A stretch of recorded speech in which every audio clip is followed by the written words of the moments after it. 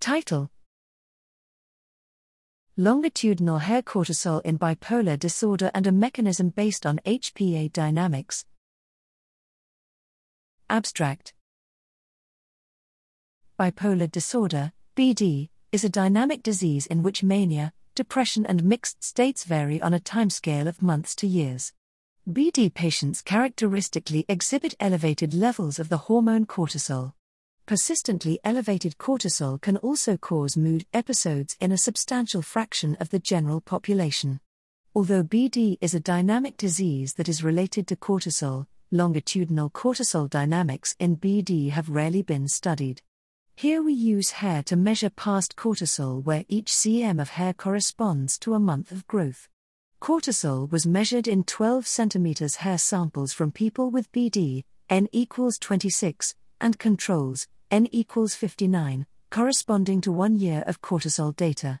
We found that hair cortisol exhibited a frequency spectrum with enhanced year scale fluctuations whose amplitude was about 4-fold higher on average in BD compared to controls. Cortisol in the proximal 2 cm hair segment correlated with mood scales that report on mood in the past 2 months.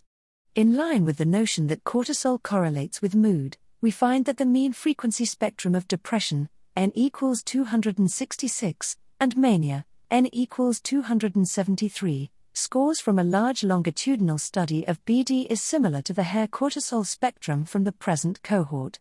Taken together, these results suggest a mechanism for BD as the intersection of two neuropsychological traits, cortisol-induced mood episodes, CIM, and high emotional reactivity, ER.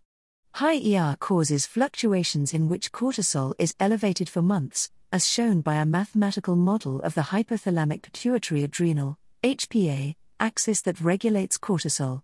In individuals with CIM, the magnitude of these persistent cortisol fluctuations can be high enough to trigger mood episodes.